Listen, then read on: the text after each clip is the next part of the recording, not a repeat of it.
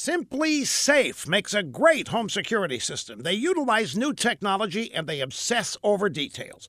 Let me give you an example. Refining the glass break sensor that secures the windows in your home. Simply Safe actually built a glass break test facility. They ran over 10,000 live glass break simulations. They refined their sound detection technology until it was so accurate it could distinguish a broken plate from a broken window. This is the level of detail Simply Safe puts into everything they do. It sets them apart from other security companies.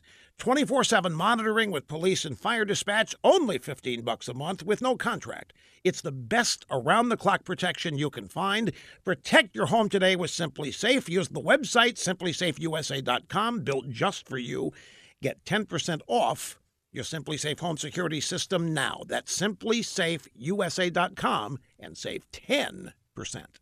Some of you will remember what happened in 2013 when Los Angeles educators decided to hand out taxpayer-funded iPads, supposedly to help low-income students.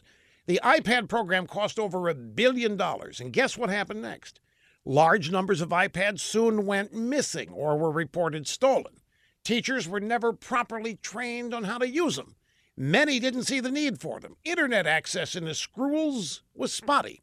The iPad for Poor Kids program ended up as a total disaster. Even the Los Angeles Times called it ill-conceived and half-baked.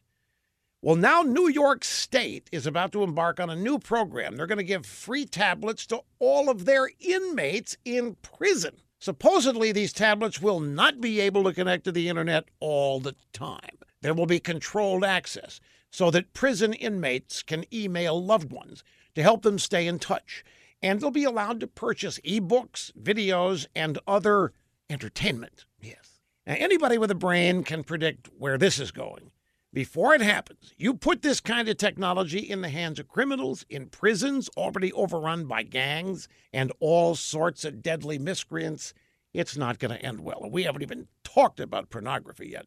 But when liberals fail at something, folks, they never learn the lesson. They double down and they fail up and keep failing up until they get to the top of the failure ladder.